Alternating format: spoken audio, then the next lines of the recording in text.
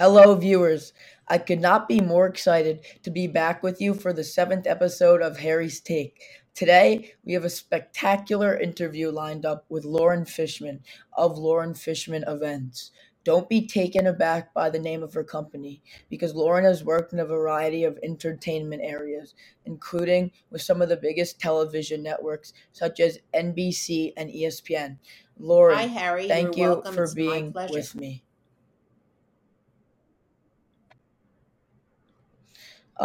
To get started, I would love to hear a quick I overview of went how you to got Newhouse started in School this of field. Communications and majored in broadcasting and journalism, and went quickly after graduation. 2 months later, ended up at NBC. And I started out just as I went to NBC. Saturday Night Live was starting, so I was a live production associate and extra for that show for a few years, and honed all my production skills you can imagine. And live television is amazing. And then I was tapped to go. That NBC was starting an event department for live events in conjunction with the Olympics, the 1980 Olympics in Seoul, Korea, which never happened. They were boycotted, but the department Wow. stayed on, and I hence became an event expert for live events. That we took NBC clients that bought advertising time to all the sporting events. And we did parties and all kinds of things for them on site. It was all over the world: Olympics, Wimbledon's, French Opens, everything. So that's how I got started. Wow. So, were you So producing how that events on worked is site of the we get tournament, or how to, did I that guess I'll work? use Wimbledon as an example. I was on the tennis tour, NBC. We did the French Open, we did Wimbledon the years Mm. I was there, and we would invite clients who bought advertising time to come to the event, and they'd be our guests. So we'd fly them over to London. We put them up in a hotel, and I was responsible. We'd book the air, we'd book the hotel. They'd come, and it was 2 weeks of Wimbledon. So each week we'd switch clients, and they come out to tennis every day. And we had a tent at the Old England Club where it was called the hospitality tent. So it was like a luncheon every day, and then they go out and watch tennis and come back. And then we take them to the theater at night or dinner. And that was the network's form of client hospitality. And so it was an event every day. And in that hospitality tent, we had celebrities that were there that they could meet and talk to, and some of the tennis players came in. So it was a very prestigious invite for a client to be offered. And I did that for all the sporting events that NBC did. 16 years. Wow. Lots of Super Bowls, That lots of included the Super just a Bowl as quick, well, very right? quickly. It was the World Series, it was Super Bowls, it was the NBA games, it was games in Helsinki, it was all this. It was the Olympics, a few Olympics I did while I was at the network, Seoul and Barcelona. What else did we do? So it was any sporting event where it was live. Oh, I did the golf tour, so I traveled around the United States hosting the golf tour, and meaning we'd have clients fly in. We'd have a tent on like the 17th green. We'd serve them lunch. We'd have the game being broadcast on the television, and they'd go out and follow the golfers and come back and have lunch. And it was all based around, it was Wow. true business because these clients bought advertising time. So when we would be sitting at those events, sometimes we'd go into overtime, and the show would be on the air longer than what so they got to buy more advertising time. And we were able to make more money from them because they were sitting there, and some of them would sign deals with us right there and say, okay, keep going. You could show the other four commercials that you have queued up because we went into overtime. So it was more of a business that I was in, not a social luxury hospital, not weddings, bar mitzvahs, or whatever. It was really hardcore business. And that's how I started out doing that. And there was always a bottom line, Wow. there was always a budget. Um, and the ramifications of making mistakes because everything was live was very high. And once we were always on a clock. So once the show was over, our parties would start. We'd have pre-parties before, entertain before the event would start. So you had to be quick on your feet. And Mhm. yeah, so it was an interesting way to start my career. Wow. Well, that's I was in that area for like 16 years, so I can't say it started there, but so that's how yeah, that's kind of These clients, sponsors of the tournament, like at the U.S. Open, for example, the yes. big sponsors they have that have They're the very tents smart, there. It's perceptive. Yes, basically, that's exactly oh who these wow, people that's were. very Like interesting. for our baseball World Series at the time, Anheuser-Busch was a huge sponsor, so we only could serve their beers. They were sponsors for the Super Bowl. For a lot of times, I got into the brand. We started getting into branded marketing. So when I was in Europe doing French Open and Wimbledon during the summer, if we had the Olympics coming up, we would be advertising the Olympics and branding the Olympics at these other events. So it started to morph into a bigger and more Wow. detailed business as the events world got more developed. When we started it, we were three women at NBC who there was no footprint. We made this whole thing happen, and we made the rules up, and then it was amazing because we kept making up things. How could we use the events to do things better? How could and they generated goodwill, but they also were an advertisement for the other shows that we were doing, even the network shows like Seinfeld, the Cosby Show, and all of that. We were a catalyst to getting clients to buy time for that too while they were at the sporting events. Yeah. Wow. Yes. And Then and then I you went went to to ESPN ESPN after because that. I was at NBC forever, and I had a boss that was probably not going to leave where he was, so I'd be, in that role forever. And ESPN, they came to me, and they were doing the first ESPYS, the ESPY Awards. They were called the American Sports Awards, and they asked me. They said, would you want to do this? Would you want to come on to? And we need to develop our department. The president of ESPN had been to so many of my events through the years, and with a little arm twisting because NBC was my home, I went over to ESPN, and with that, I started the X Game franchise, and then I started the ESPYS. I did all, I developed them and started it with a team of production people, and I was the event side of it. There are many people doing other parts of it, and then we also introduced the X Games. I don't know if you've watched those. Yes, the ESPN X Games. So I was on The the snowboarding. front lines of that and did the first four, and that was exciting because it was so new and extreme that we didn't know what people were going to think of them, Hmm. and that was an exciting part of my life too, doing that. And yes, So no, I didn't come up sorry, with it. I was you just came up part of with the the team. idea to There was a do producer that. that came up with, like, they called me to work on the ESPYS. That's how they Oh. got me over to ESPN. But then when I was hired and running their event department, a Mm. producer came up with this idea. I don't know who it was, one of the guys in sports, to do the X Games. And I remember doing a press conference to introduce them. And we were going to Rhode Island, Newport, Rhode Island with them. And Mm. when they saw the athletes and when they fully understood what they were, they didn't want to do it and they were going to pull out. And we had already, like, we were so well into the development that they couldn't. And they ended up loving us. They had us for 2 seasons up there. But the athletes, well, I don't know if you follow it well. They're not the most polished.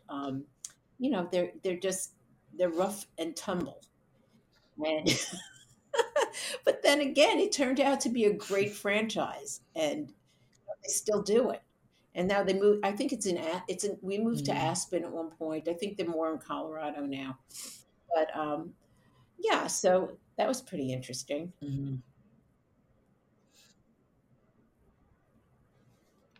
That's great. And what would you say the top skills you Well, I can learned tell from you all one of these one is experiences are? socialization and communication. I learned to communicate with just about every type of person, from the janitor to the CEO. To it didn't matter. You had to treat people with respect and be patient. And I also learned time management, how to use your time and use it well and concisely and not waste time. Um, and then working on strict deadlines, and budgeting, being very aware of the money and the budget and what you're spending, and patience, and what else? I wrote this, and oh, and attention to detail. You can't you can't do this work unless you pay attention to everything that's going on. Yeah, Wow, they're human. that's That to certainly this useful day skills. they follow And me around. Like I'm never late, and it annoys people because live on a timeline left over from working for live television and live events. When somebody says it's 5 o'clock, I'm like, okay, it's 5 o'clock. I'll be there. And I used to get annoyed. Like, how do you not be on time? Because to me, I'd hear time, and be like, okay, I'm there.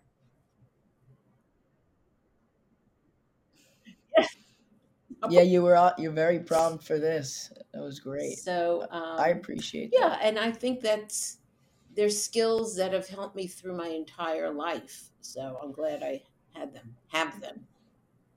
So now I understand that you do more private events as opposed to network events. How do you say that compares to what Well, you did in the I past have to with what say, you described earlier?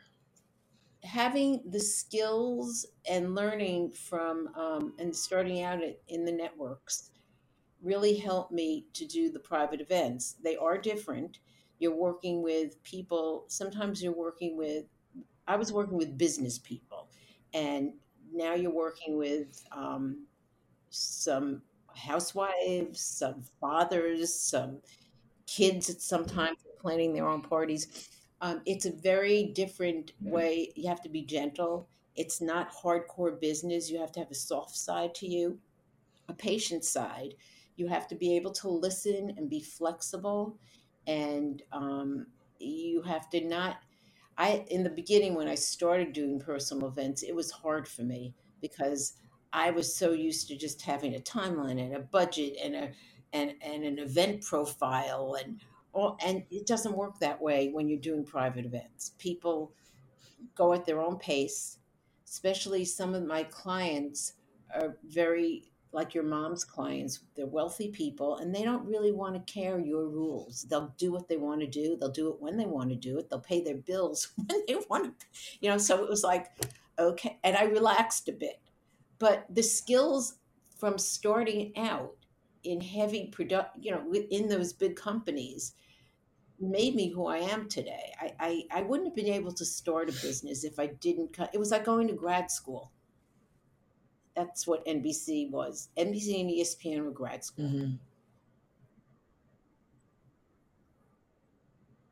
That's a great analogy to think of. Yeah, you I would wouldn't be lost. I want to never do it in would the have been able reverse to do order, it. I wouldn't have probably. understood.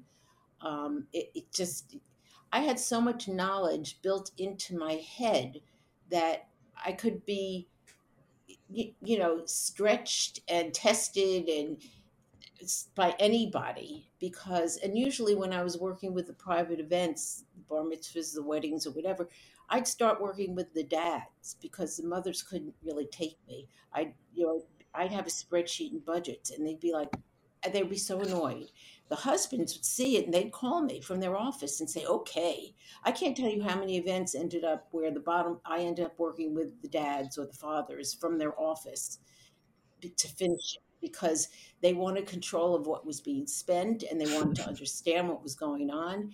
And I was very concise, sent them over the stuff, and I thought that was pretty funny. So Yeah. the moms ended up liking me, but I when I needed an answer, sometimes they were scared. They didn't know what they should tell me. It's so that was Hmm. yeah, it's hard to navigate the rigidness Yes, of the because I have business to side tell you, versus an when event you could do be it by yourself unbelievably with people. wonderful and great, either whether it be private or corporate, whatever. But if the bottom line is you spent too much money, no one's going to like that event. The next day, everyone's going to be upset and they're not going to think very much of you. Even though it was a good event, they say, "Well, she Hmm. spent too much money. Oh my God, never use her again."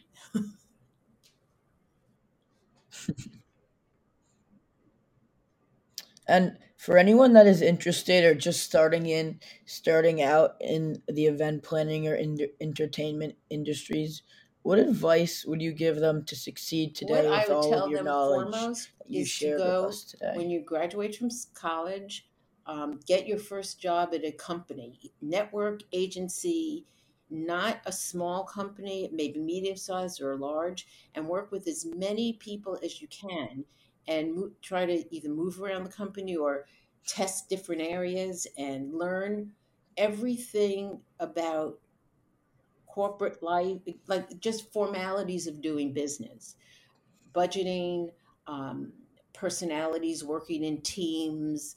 Um, that's my advice. And I always gave it to my interns too. You can't just start working and go to a one person office. You won't get a full scope of life and what's going on. You need to, you kind of have to be kicked around a little.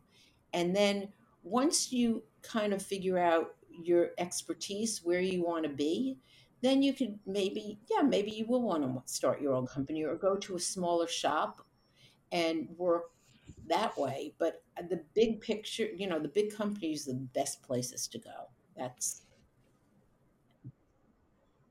yeah, I mean, I would tell that to anyone, I think. That's great to know. And finally, I understand that Yeah. we share a deep passion for dogs. And tell me about the Well, work I that you guess in do with dogs in particular. 2016, Best Friends Animals. Well, I did work on the ASPCA, their fundraiser that was at the plaza. That was one of their, they do them a lot, but I think in 2016. And I got this thing inside me that, oh my God, I need to give back. And where I'm going to give back is I want to work with dogs. I want to work with animals, especially dogs. So I went to Best Friends Animal Society, which was opening their adoptive center downtown on West Broadway. And I started walking dogs. I giving them medicine, hanging out with them, getting doing adoptions, and it was just very fulfilling and great. And I ended up finally my building allowed animals, so I did adopt a dog from Best Friends, but sadly Frankie was sick, so she kind of didn't last that long. But now I have a new dog, and I also do fundraising for them. So of course that wasn't just enough for me to walk the dogs and hang out. I did TV. I do TV with them. Sometimes I go on like the Today Show and whatever, and we have adoptive dogs and a lot of NBC shows I'll go on and I bring them on, and they usually get adopted pretty quickly. And I do a lot of fundraising events with Best Friends where we bring in high level donors and we do dinners and we talk about the goals. Best Friend has this goal for 2025 to have the whole country go no kill, and they're about 70%, which is pretty amazing. And yeah, so that's the campaign I'm working on with them now. That's great. So that's been very well, being a dog. It's been very fulfilling to see these dogs get adopted and live a great life. They have a wonderful sanctuary in Utah. See, you got me started now. They got a sanctuary in Utah that's unbelievable, that I've been to a few times. It's probably one of the most worthwhile things I've done aside from my career. But yeah, it's it's been amazing. I'm still doing it. So. And as always, thank you for watching Harry's Take. What's your take?